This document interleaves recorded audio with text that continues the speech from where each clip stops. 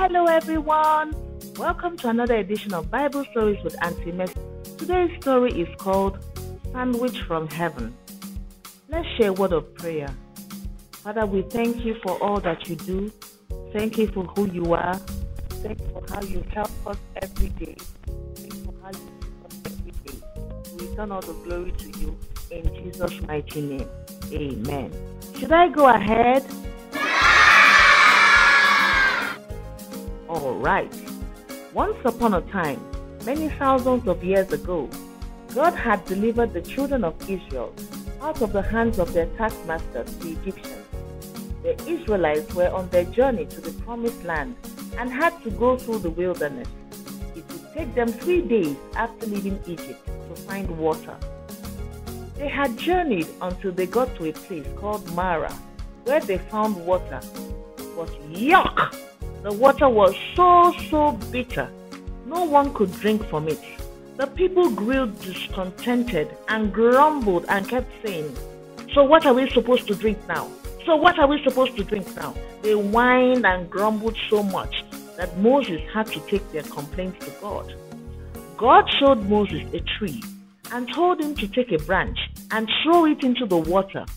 As soon as Moses obeyed the instruction that God gave him, the waters became sweet. The people were now able to drink. But the people did not know that God was testing them. He wanted to know if they really understood who God was to them. After all, he had delivered them out of the hands of the Egyptians, who had kept them in bondage for over 400 years. But guess what? They had quickly forgotten all the miracles that God had done for them, like splitting an entire Red Sea for them to pass through when the Egyptians came chasing after them. Now that's what I call awesome.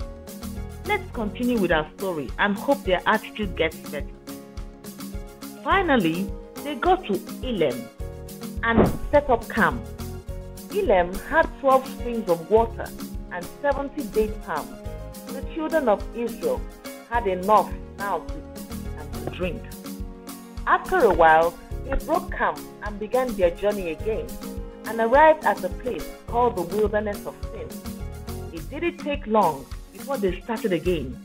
This time, they murmured, grumbled, and rebelled against Moses and Aaron, his brother. They kept saying, "Why didn't you leave us in the land of Egypt?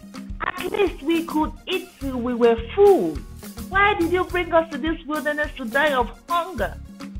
Oh boy, I'm sure by now Moses was to have had a big headache. He began to realize that the children of Israel were quite a handful and a difficult people to lead. Again, Moses went to God in prayer. God told Moses that he was going to rain down bread from heaven for the people to eat. He gave Moses the instructions for the people. Another test from God. Every evening, God will send what meat, and by morning, the entire camp will be filled with bread. It was quite an unusual sight. The bread was so yummy and delicious. It tasted like wafers with honey. Boy, am I hungry just thinking about that combination. This was a sandwich like no other from heaven above. God fed the children of Israel with manna for 40 years until they came to the borders of Canaan, which was the land promised to them by God. Did you learn anything today? I certainly did. You can learn more about this story in the Old Testament, about how God provided manna for the children of Israel from the book of Exodus, chapter 16, from 1 to verse 36. Finally, do you know how special you are to God? Do you know that He loves you very much? You can ask Him into your life today by saying these special words: "Lord Jesus, I give you my life." Wow! Thank you for saying those special words. Today, you are now a child of God. Till I come your way next time with another exciting story. This is Bible Stories with Auntie Mercy on Dukia Radio, where we share the Word of God and teach moral values to children through storytelling. Goodbye.